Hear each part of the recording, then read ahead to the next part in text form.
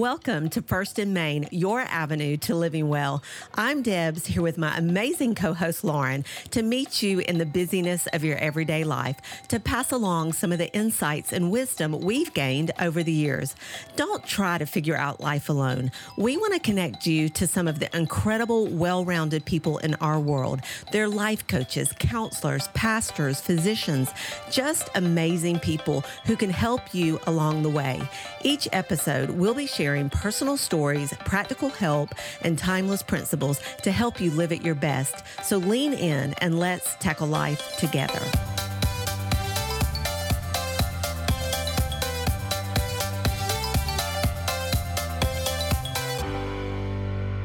Hello, hello. Welcome back to First in Maine. Well, we are in the month of love, and it was just Valentine's. So we thought it would be a great time to talk today a little bit about relationships. In our last episode, we were talking about rocking your vision with Karen. Yeah, so and good. That was really good. Yeah, I've and had a lot of feedback from that. Yeah. And that made us think about other things that we can rock in our new year. And relationships is one of the things that we want to be able to rock this year. Yeah. And so today's episode is really about the building blocks for having a strong and healthy relationship. And so even if you are single and you're not married today, this is a great episode still for you. Yeah, we've got some special guests with us here today, three of our friends. So I'm going to start with Nick and Danielle. Nick was on one of our previous episodes that we got so much feedback on, which was snip it, stop it, or stick with it. So Nick, welcome back. It's my pleasure to be here. Can I say your better half is with you? Sure. Kidding. Danielle, welcome to the show. Thank you. Thank All you right. for having me. Amazing couple. How long have you guys been married? 19 years now. Okay. Yeah, nearly 20. Awesome. Yes. So a little bit of context. Just tell us just real briefly about yourselves. Sure. Well, my better half can go first. Well, I'm living in Atlanta, but I'm Australian born and bred, and met Nick over in London when I moved there.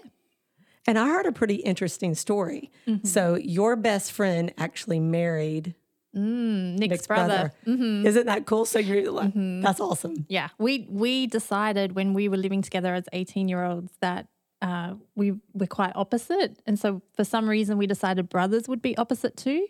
And so we should marry brothers and then we'll forever be in each other's lives. And my brother and I only found out about this after we got married. Seriously? Yeah. Oh, that's awesome. So you both serve as campus pastors, a pastoral background. But Danielle, you have done some work, with counseling and psychology and stuff. Tell us a little bit about that. I love people. That's the area I get most enthusiastic about is what makes people tick, what makes people connect, people. Yeah. So a lot of insight we're going to get from you today. And then we have a wonderful dear friend of mine, Wanda. Welcome. Thank you. Glad to be here. Thanks for having me. So Michael is not with you today, but we go back. We actually taught a marriage class together. It was so much fun. Right. That was awesome. Yeah. You two are pretty amazing. Oh, and you have quite a testimony, don't you? Yeah, we do. You are a counselor. Yes, I am. Yep. You do trauma resolution stuff. You were actually on radio. You and Michael had a show before, didn't you? We did. We were, it was in Florida. Okay. Yeah. Tell us a little bit about that. Oh, my goodness. That was awesome. My brother, who is a pastor, Okay. he was actually the host. So, I yeah. didn't know that. Yeah, he was the host of the show, and he had a segment every week for couples, for relationships. So every week we were on there talking about marriage, and we actually had people would call in, and they would ask questions, and we would answer those questions. It was a lot of fun. Oh, gosh. And you've written books, too. Yes. All right. What are they called? I've written 2 books. One's called A Marriage to Die For, which is a counseling program. Love it. And the other one is, you know what that's all about, right? A Marriage to Die For, dying to self. I hear it. And the other one, talking about that. the other one was specifically for couples who were separated, but desiring to be back together when one spouse walks out and the other spouse is praying for the other to return, and that was called the prodigal spouse. Oh, it's so good. So, guys, these are great friends of ours, and we're just going to open this up. We're going to get real. We're going to be vulnerable, and we want to just take some of the things that we've learned along our way and hopefully pass them along to you so that you can rock relationships. And if you're in a rocky relationship, you can turn that around. Yeah, you were saying something about maybe being in a rocky relationship and how we can turn that around. So let's start there. Like, have you guys ever been in a situation where marriage was a little rocky? Yes. I think, We don't call it a situation. We call it marriage. I think, just harping all the way back to the beginning, what we've realized in our own life and with the couples that we've had the privilege of being able to mentor and pastor, you really don't know who you married until you got married to them. Mm-hmm. Regardless of how much premarital counseling I've done with people, no matter how much premarital counseling we've done and preparation that we've done, you really only know the other person once the marriage has actually occurred. And I think one of the things that's quite interesting is in a couple of occasions, there have been some de facto relationships that we've counseled, or at least I've counseled, and they've said, "Oh, but marriage is just a piece of paper. It's just a legally binding contract."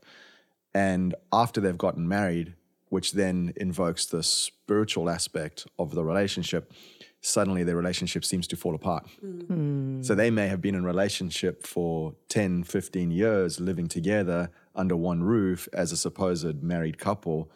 But once they say, "I do," in the witness and the presence of God, then suddenly the relationship takes an incredible turn. And you really don't know who you've married until you've married them. Mm-hmm. And at that point, that's when the work on the relationship really needs to start. I just hark back to our first 12 months of marriage. It was rough. It really was rough. I remember when we were transitioning from London to Australia, we went via South Africa to go see my parents. And I said to my dad, I don't know if this is going to last. And he just said to me, Nick, your mum and I, my parents have now been married for 50 something years now. Wow. And he just said, "Nick, the first year of your mum and my marriage was an absolute disaster, but I promise you it gets better and better." And he really encouraged me just to stick in there and just to work on it. Because the truth of the matter is that when it comes to marriage, in Danielle and I, even though we may think similarly in so many different ways, we do come from two completely different cultures. We come from two different times. We come from two different experiences, two different homes, two different families, and two different expectations and examples that we've had in our homes. And so when you bring all that into a marriage, the two becoming one actually invokes this huge, colossal collision, if you like, of these two worlds, and fracture is there, and friction is there, and sparks and everything begin to fly. And I think that's just part and parcel of the two becoming one. So yeah, if that answers your question as to are we familiar with conflict, heck yes. Oh, that's a good answer. You want to add anything to it?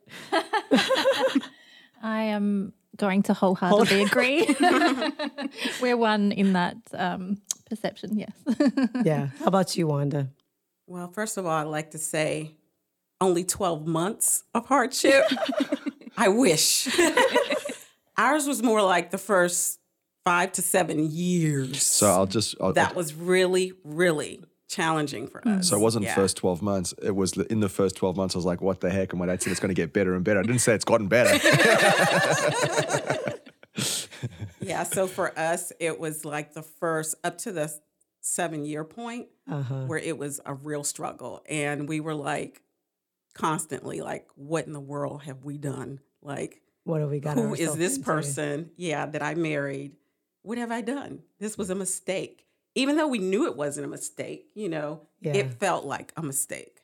And I think the biggest thing for us was that we were so different. Right. Which is usually the case with most married couples. If you take a poll, you're attracted to the person that's opposite of you. Mm-hmm. So, and the thing that you're attracted to is the thing that drives you crazy afterwards.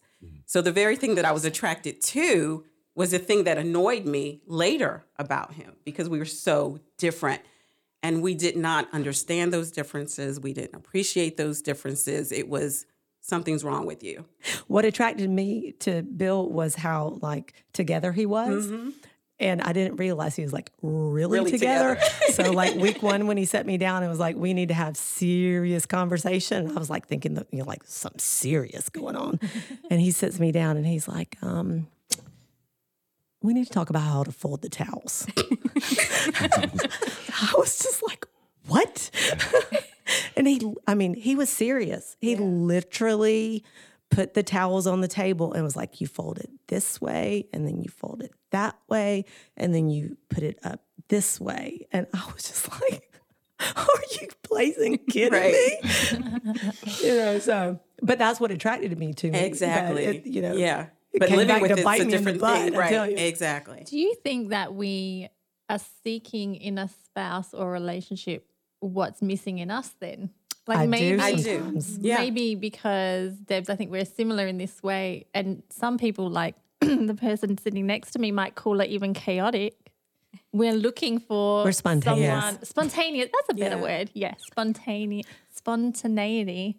We're looking for someone that can bring order and calm. Yeah. Yes. And I so believe that. the person with order and calm sees spontaneous, someone being spontaneous, and goes, "That's fun." Yeah. And so that's something they're looking for that they don't have. Possess, So we make that whole together, Your weaknesses. Right. Right. but it drives us crazy at the same time. Yeah. Yeah. Absolutely.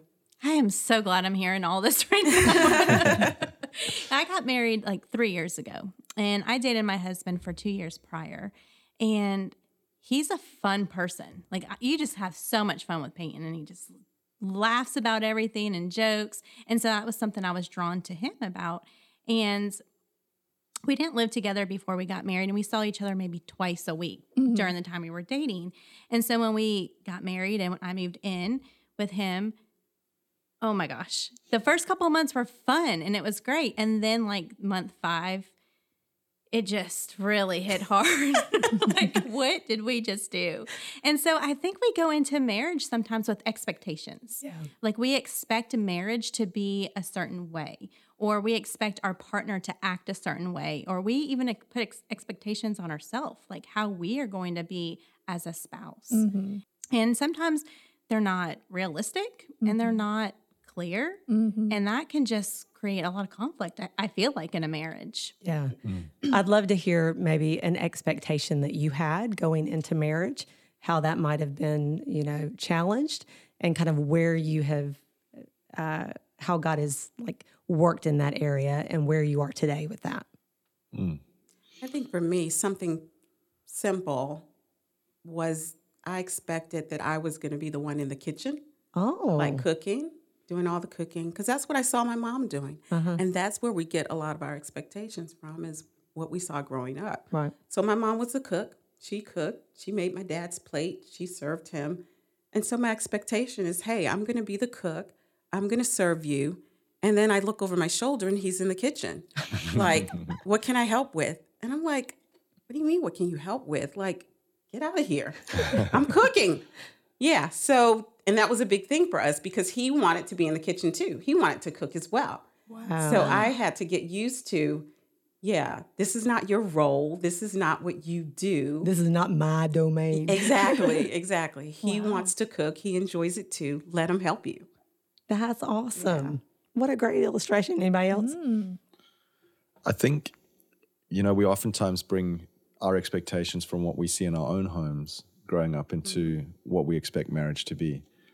And I think the expectation that I had was that marriage was going to be quite easy. I've never heard or seen my mom and dad argue or fight. Really? 100%. Like, still to this day, they're like 16-year-old sweethearts. They just are amazing. So my expectation of marriage was what was demonstrated to me. And it was enlightening when my dad did have that conversation with me when we were in South Africa and just said, Nick, it gets better and better, but you need to work on it. You need to work on it. And so my expectation of marriage was that it was going to be easy and it was going to be a bliss. And it just wasn't. So I think that really did set me up and set us up to experience some disappointment in the early days, because I sat there going, well, this doesn't look like what I grew up with. As you said, Wanda, have I now made a mistake? Like, is there an exit to this? Is there a back door to this? How do I vacate the premises? Because there's somebody else out there that can give me what I've seen in my life. Yeah, I think that's like really key, and probably the expectation that I had was, again, like Nick said, marriage would be easy, but also being understood would be easy, or that him feeling understood would be easy, but it's not. We have to work and seek to understand. But one example of like an improvement, I would say, so just from last night, we were having people over for dinner, and in the past, if Nick had other appointments or things he needed to do before we were having guests, I would get really stressed out because I would have an expectation, no, these are our guests together. I need you here with me. We need to do this together, like any preparation. And yesterday, Nick said, I've got an appointment. And I was like, oh, okay. And as the day drew on and closer to people coming, I was able to go, no, I didn't communicate to Nick that I needed him here. So I'm actually not going to say anything and I'm just going to be okay. And so that's a growth area for me, because other times it would come out in stress not laying expectations on Nick that I have not communicated up front. So good. And then responding to an unspoken expectation is an area that I feel like we're getting better at. And that's a perfect example. So what that then did for me is when I got home last night, I didn't walk into a barrage of what have I done? Instead, what it did was I got home and I'm like, what do you need me to do? So there was an openness and a freedom, because I wasn't walking into a stressful environment, to then by choice rather than obligation, to avoid a conflict, be able to offer my time and my services. So I was able to come home last night and get on with trying to make things and helping out in the kitchen and helping around the house and whatever else, and the prep that I needed to do for this coming weekend. I was able to put that aside, and we all kind of got in together. And so it was a peaceful environment that I walked into, because as Danielle said, there was no expectation communicated to me. One of the things that I have tried to improve in as well is this communication. So as I was finishing up my appointment, I got a text message saying, hey, how far away from home are you? You know, normally when I'm on my way home, I don't text and drive, but I'll pull over and text put that out there. And make a phone call or whatever the case might be. But I was able to quickly respond, I'm on my way, which then I know would have helped to release some of the pressure valve. So when I walked in, there wasn't a barrage, but rather there was teamwork there, and it was actually it was a pleasant preparation experience. That's awesome. That's really good, because I think that's an issue for a lot of us, unspoken expectations. Yeah. You just think to yourself, well, they should know, or, he'll know or she'll know, rather than communicating what it is you need or what it is you want. Mm-hmm. I think for us, one of my expectations was expecting him to do things the way I do them, or to operate the way I operate. And I know dealing with personality, like I'm a type A. Okay. So I'm always busy, always doing something. I can just change at the drop of a dime. And I expected him to be that way. And so he would be watching television and I would have this brilliant idea about, oh, we can do this. And I'd go in there and be like, hey, babe, let's do this. I want you to do this, blah, blah, blah, blah. And then next thing you know, we're in an argument. And I'm like, what the heck? What did I do wrong? I'm just asking you to do this. Right. And I just didn't get it. He doesn't operate the way you do. Mm-hmm. He needs downtime. You're like the Energizer Bunny going all the time. Right. He's not. Mm-hmm. So you can't just spring stuff on him. It's not going to work. Mm-hmm. Yeah, he's a processor. Yeah, exactly. So if you spring anything on him, it's going to be an argument, because he's going to feel like you're just throwing stuff at him, invading his space. I've got to give him notice. Like, I've got to tell him days in advance, or at least a day in advance. I can do stuff on a whim, not him. So I had to understand, hey, that's unreasonable to expect him to just drop what he's doing and because you would do the same. Right. No, he doesn't work that way. Right. For someone that is listening today that maybe isn't married yet, but plans on it, or maybe is in some process of wedding planning, what are some things that you can tell them or give them advice on about marriage? Well, in the auto industry, there used to be something called gap insurance. So if you totaled your vehicle and the value of the vehicle was actually less than, your coverage or whatever, there was this gap that needed to be filled. You're not going to get around disappointment. Right. Because we all have expectations, and nobody, and I think everybody needs to understand this going into relationship, nobody's going to fulfill your every need. It's just not going to happen. So there's going to be disappointment, but God is the gap insurance. He is, and he bridges the gap. Yes, he does. He does. That's Love that. I would say before getting married, get to know yourself really well, and also get to know that you're like the world doesn't revolve around you.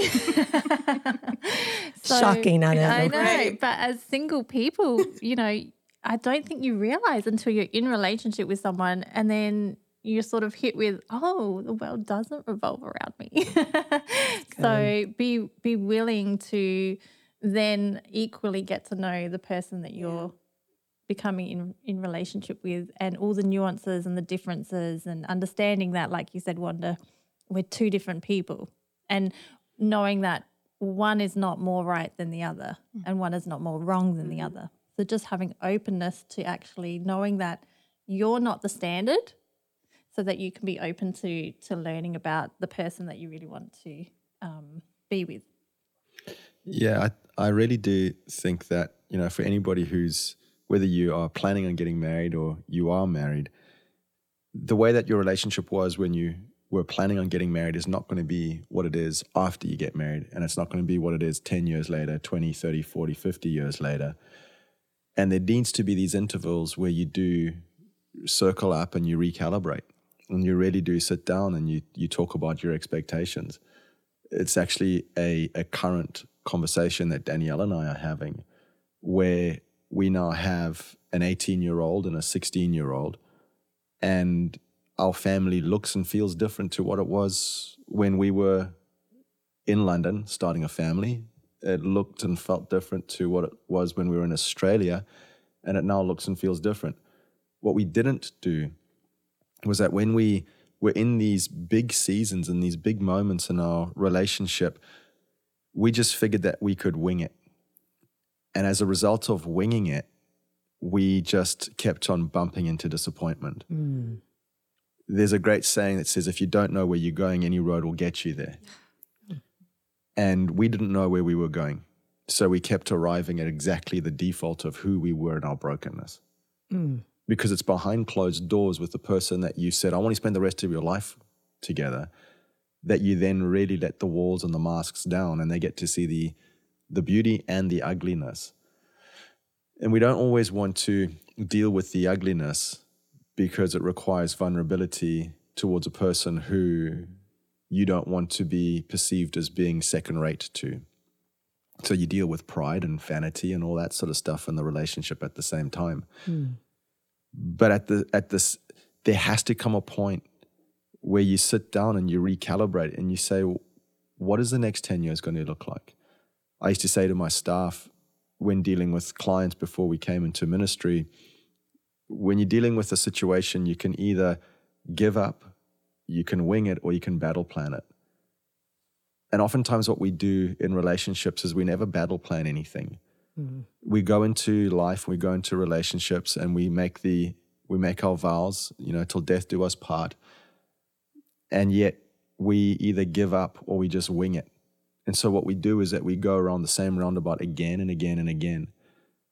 I love this quote.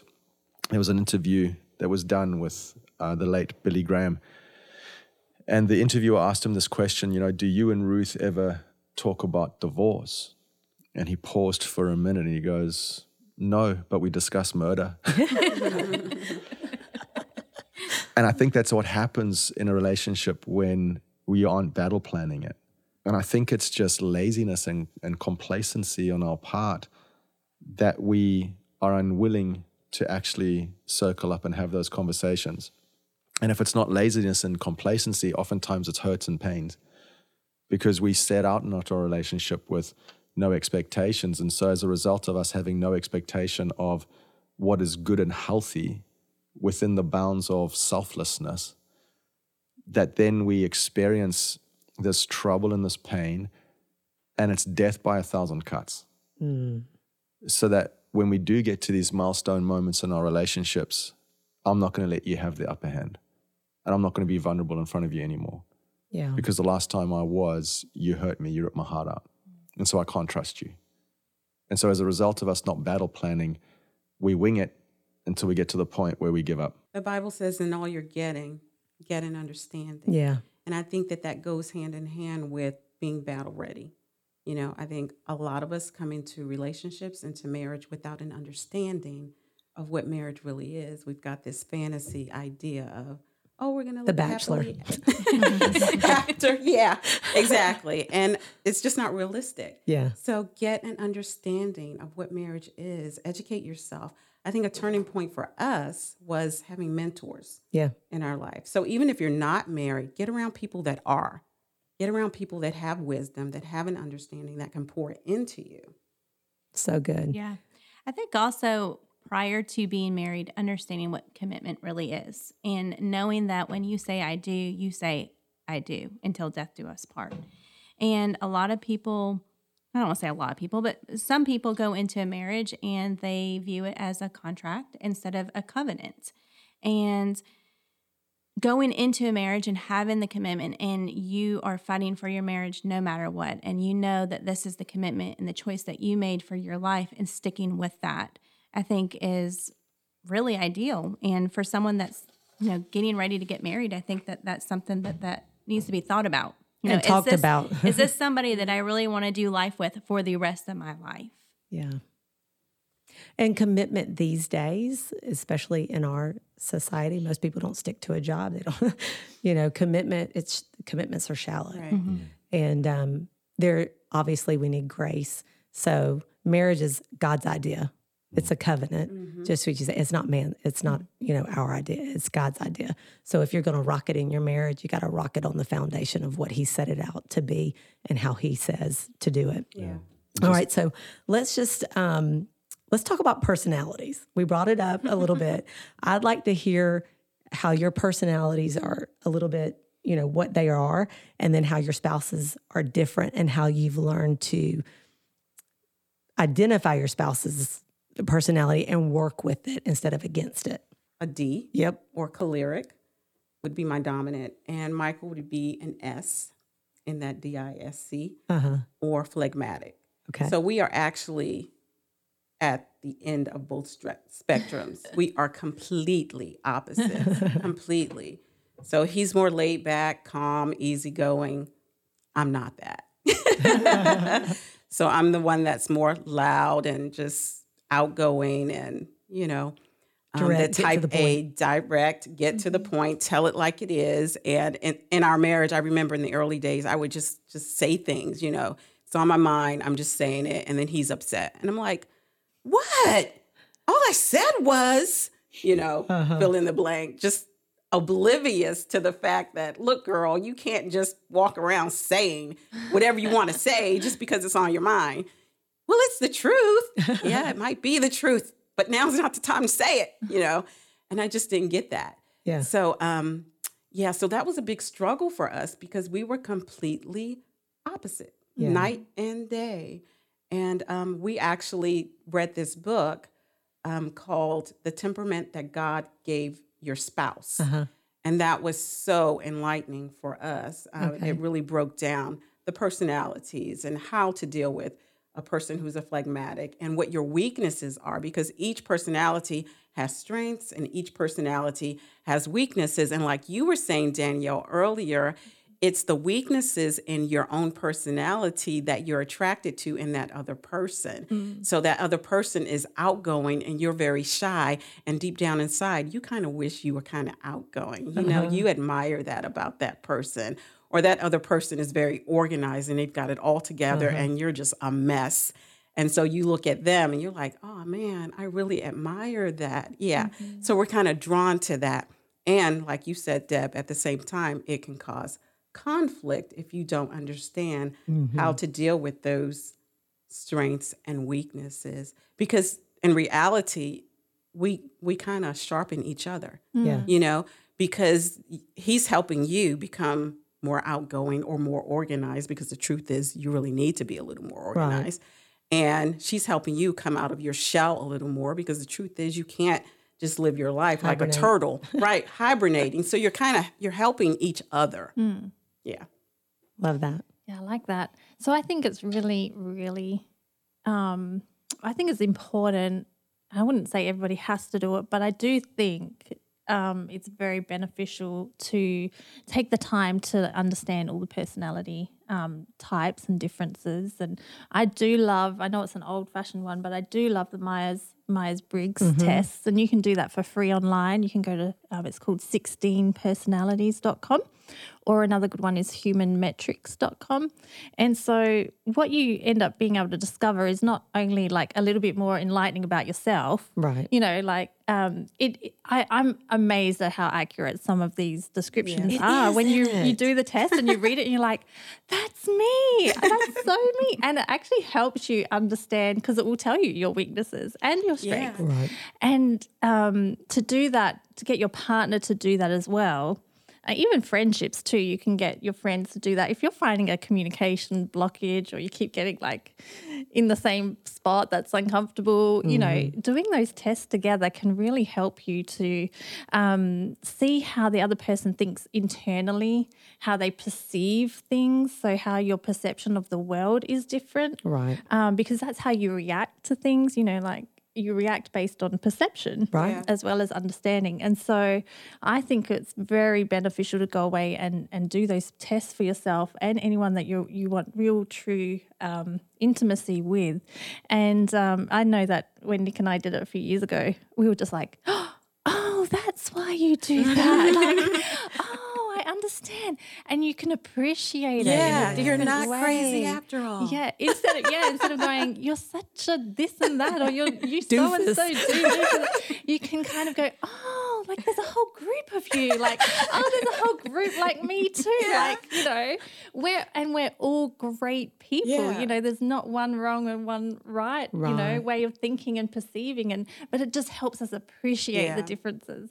And another one that we actually only recently really kind of talked about and discovered, which is crazy, is that we grew up on different continents, in different cultures, like totally different, and realized that a lot of the areas that we kind of clashed in were actual cultural differences. And it's important to understand different cultures does not make you who you are. So you've been influenced by culture, but that's not who you are. So again, it's having that understanding. So one example would be, I'm Australian, and typically, and it actually, I think the reason why it's been recent, kind of like light bulb moments, is because we now don't live in either one of our cultures. We live in America, so it's totally neutral. And I think that's what helped us actually to go, so in Australia, now that I'm in America, I can see that typically we are kind of like a very sarcastic, very mocking culture, and very easygoing. Like literally, if we like you, the more we like you, the more we'll kind of tease and mock, and it's ridiculous. And when you're Australian and living in Australia, it works for everybody there. Gotcha. We get it. And everyone has fun and it's a good time, and But Nick comes from Zimbabwe, which is very much about respect, very much respectful culture. And so you put respect with someone who comes from a mocking culture, and you can see we ran into trouble, right? Maybe just a little bit. Right. So he would be like, you're being so rude to me or whatever. I'm like, no, I'm not. I'm just joking. I'm having fun. I'm having fun. And he's like, this isn't fun. You're actually you're hurting my feelings. But it took a while to realize that's not see, I'm not trying to be horrible. That's not who I am. That's the culture I was raised in. And if you can try and separate and understand that, then that helped us, I think. What do you think, Nick? Yeah. I definitely think that one of the things when it comes to personalities is there has to, again, be a willingness to get out of your own way. Yeah. I remember being at a wedding and the best man stands up and he is telling this long-winded joke.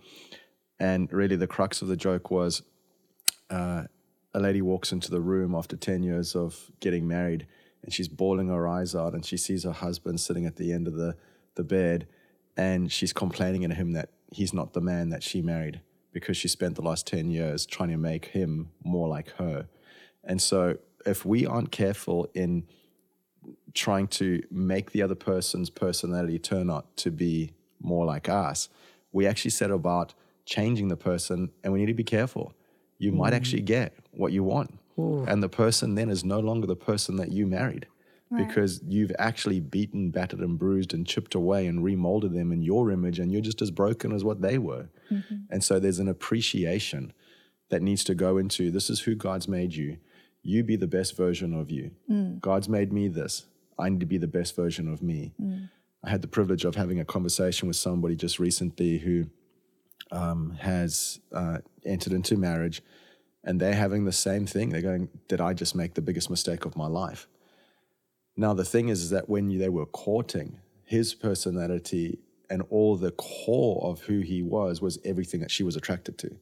Her personality and everything that is at the core of her personality was what he was attracted to. But the thing is that it's almost like one of those old, if you can imagine one of those microscopic images of a cell or a bacteria or something. You've got the nucleus, and off of it, you've got all of these spines and all of these spikes. You've got all these little tentacles. And that's what it is like with us. The core of who we are is so oftentimes marred by all the rubbish that we've got going on around our lives, that instead of us attacking the stuff that's around our lives and dealing with the peripheral things, we go after the core of who the person actually is. And so what you're left with is you still got all this damage around, but then the core is empty. And that's what, there's a Bible verse about the fire that when God like refines silver, he's actually taking, the fire takes off all the dross. I don't know how to say it properly, but there's a verse about that. Yeah. And just going back to the cultural things, I just want to make sure, me knowing that my culture taught me to be a certain way, whether it's sarcastic or whatever, that understanding doesn't give you an excuse.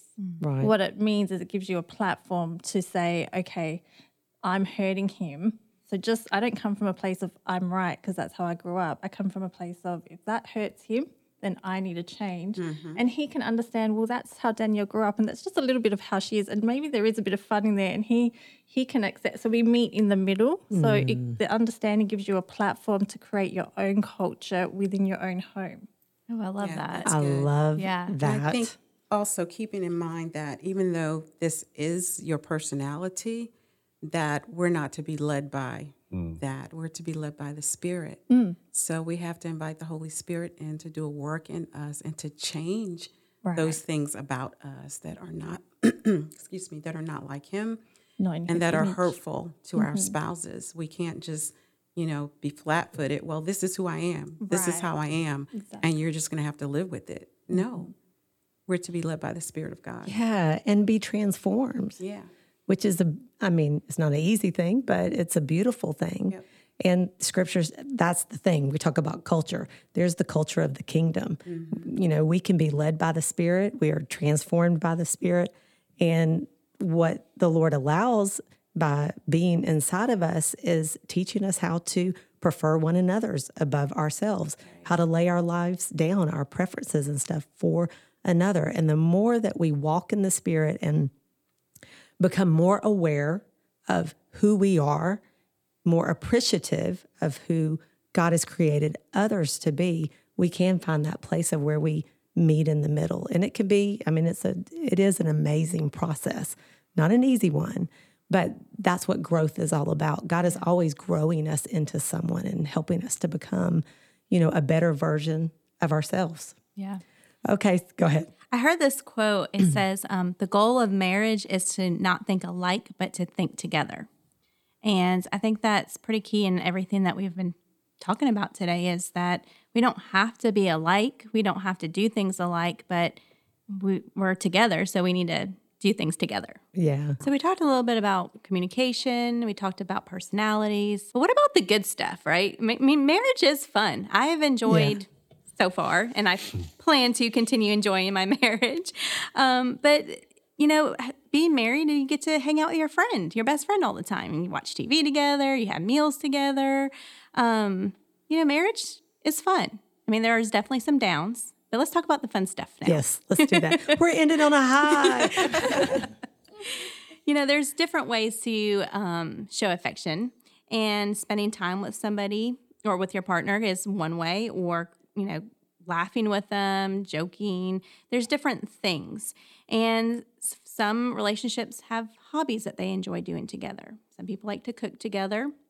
Not Wanda and Michael. Oh, wait. Actually, I've got a story Wanda and about Michael that. now We do. They love now. it. And that's one of the fun things that we had started doing, if I can share that. Yeah. We started something called Mystery Dinner Night. Yeah. And so we haven't done it in a while. But You we only need to do that with start your back partner up. if you trust them. So the way it works is you take turns planning a romantic dinner at home for the other person. You plan the menu. I mean, we went all out. We printed menus, love it. the main course, the dessert, all of that. And then you go shopping for the ingredients. The other person has no idea what is going to be for dinner that night, but the two of you cook it together. So that night you go in the kitchen, we put on some romantic music, light some candles, get the menu out, get the ingredients out, and start cooking that together. So the other person didn't know what was going to be for dinner I love until it. that night. How It was so fun. much fun. Well, that's a That great is idea. Awesome. I love that. For Peyton and I, we like to play golf together. I haven't really played in a while, though. But that was something we always enjoyed doing. When you play golf, that's like a 4 or 5 hour thing. You don't play very fast. Well, I don't play very fast. Yeah. And so playing golf and then going and get something to eat. Some people like to, I don't know, what are some things y'all like to do? I just like spending time Yeah. with Nick. I just like, It's easy to do. Yeah. we've had so much fun just on like traveling in the car Yeah. and anything that we just get to be hanging out, in the car, listening to music. Road trips we love. We love to take road trips together. So I can totally see y'all doing road trips, and I Yeah. can see the playlist rolling. Yeah. And Danielle, if y'all get to know Danielle, she loves music, and I can see the two of you just like singing lyrics to the. yeah. Do you do that? Singing, no. But the bopping along, yeah. So, yes, becoming a grey nomad, I can see that. I think Danielle and I both have a little bit of that adventurous spirit. And one of the things that I've always appreciated is I've always had a pull to the outdoors. So anything to do with anything outdoors, I love to do it. I'm not one of these exercises that will just, I don't want to go on a run. I'm like, I need to be running for a purpose. Either I'm Right. running away from somebody or I'm running towards something. Right. But just going on a jog like that it doesn't do it for me. And so for Danielle and I, we both have an adventurous spirit. And one of the things that we've just been blown away by here, just to brag on America for a little bit, is you guys have the entire world on one continent. Like you really can explore everything that the world has to offer on one continent, and you don't have to travel far to get it. So you can go to the deserts, you can go to the mountains, you can go to valleys, you can go to canyons, you can go to lakes and rivers and oceans, and you name it, it's right here in our own backyard.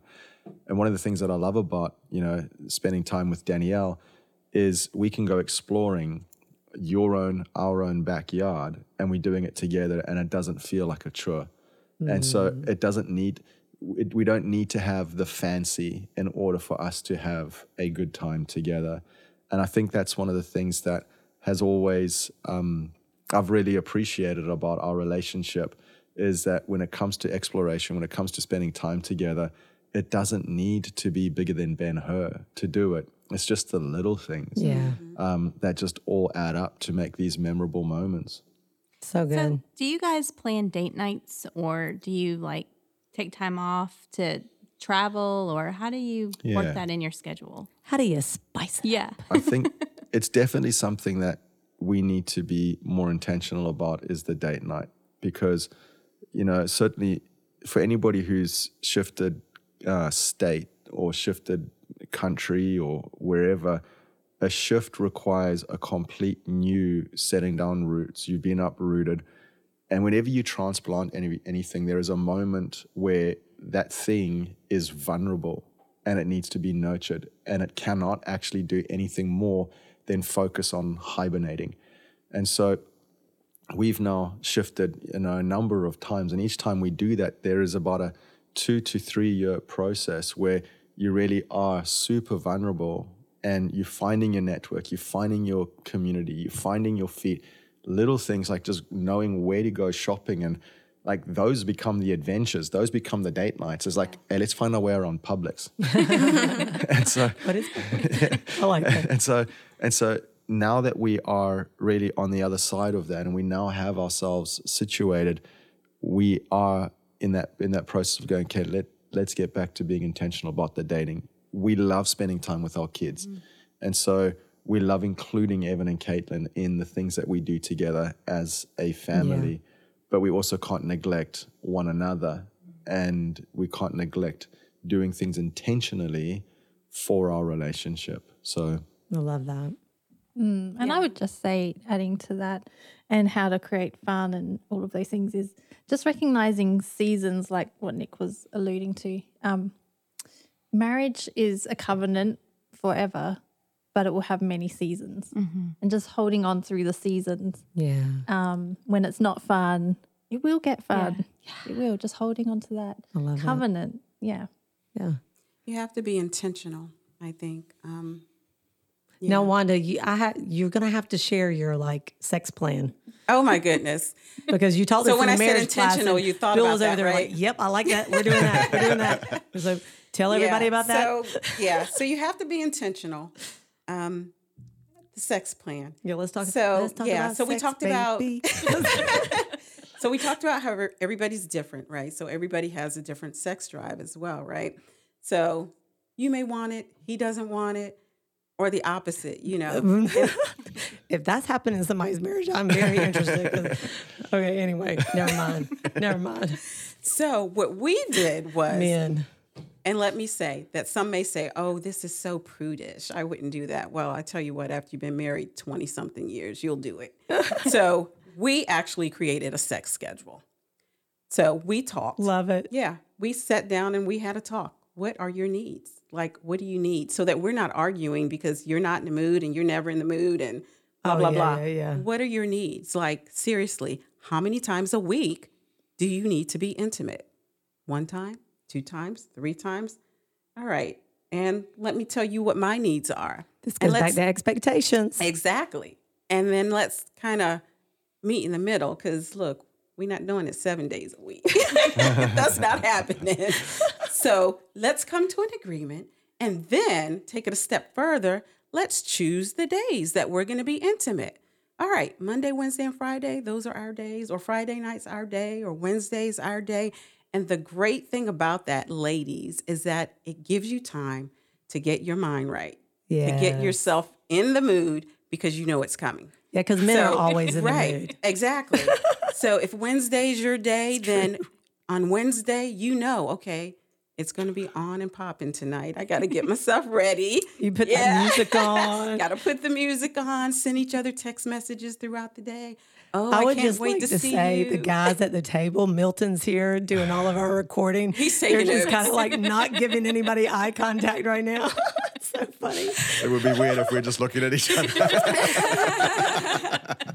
But let me tell you, that worked. It does That work. worked so well for us. Yeah, because everybody's needs were met. No more arguing, because we know what day is our day. And Yeah, and I mean, because again, we talked about it at the very beginning. Men are different from women, and a lot of times, as women, especially depending on the season of life you're in, Very true. you know, intimacy and sex and stuff like that. There's some romance and all of that. And it just in the regularities of life, sometimes that gets, it's lacking. And as women, we're thinking about our kids. We're, what's going to be for dinner? You just got all this stuff going on. So to swing almost, if you will, if you haven't thought about it and prepared yourself, it's harder for us, I think, as women to kind of make that shift. That's been our experience. I know even sitting down with a lot of couples, that's a real issue. And I know when you shared that in that class that we were doing, it was like, no one had ever said that. I'm like, that's actually it can be really, really helpful for a lot of people, especially for women, to just know kind of what those expectations are and prepare yourself so that you stop thinking about your kids and everything. Yeah. Thank you. Anything else you want to share about that? Sometimes it's not even just a matter of, sometimes it's our bodies are changing, because we're getting older. But we're in such a busy society. And, sometimes we're just busy. Yeah. We're both just doing so many different things that we're not taking the time for each other. We're not being intentional. Yeah. So, put it on the calendar, guys or ladies. Sit down and have that talk. Another thing I'd like to share, I thought about, is regular meetings. Like Michael and I, every quarter, we come together and we have a marriage meeting. And we talk about our marriage. It's on the calendar. So every I quarter. love that. You are a high D. Every quarter, we're having a marriage meeting. How's the marriage going? What do you think? Are your needs being met? What's going on? What do you see that we need to, change or do or whatever? He never has anything. I always have a list. He's an S. Right. He's going. Bill and I just sat down. We weren't specifically talking about marriage, but we did talk about, what are some of the things that you want to do? What are some of the places that you want to go? And kind of created our marriage bucket list. And one of the things that we had put on there was we wanted to go and ski out west. And so because we had thought about actually, we're accomplishing it. And so it's one of the things you said earlier, have a vision. Yeah. And sit down and talk about some of those conversations. And then you can be better equipped to prepare for them, whether it's sex, whether it's vacation, whether it's, date nights, whatever. So that's awesome. Yeah. Thank you for sharing that. You're welcome. Yeah, this has been really fun today. I'm glad that you guys were able to show up and be here with us and talk about marriage and talk about building a relationship well. I've learned a lot today for my marriage, and hopefully anybody that's listening today has a lot of things to take away too. So thank you so much for being here. Well, guys, that's it for today. We hope that you have enjoyed today's episode and that you have gleaned some insight on how to keep rocking your relationships. Feel free to share this episode with someone you love, leave us 5 stars, or an uplifting comment. We always love receiving feedback. Thank you so much for listening today. We can't wait to meet you back here at First and Main, your avenue to living well.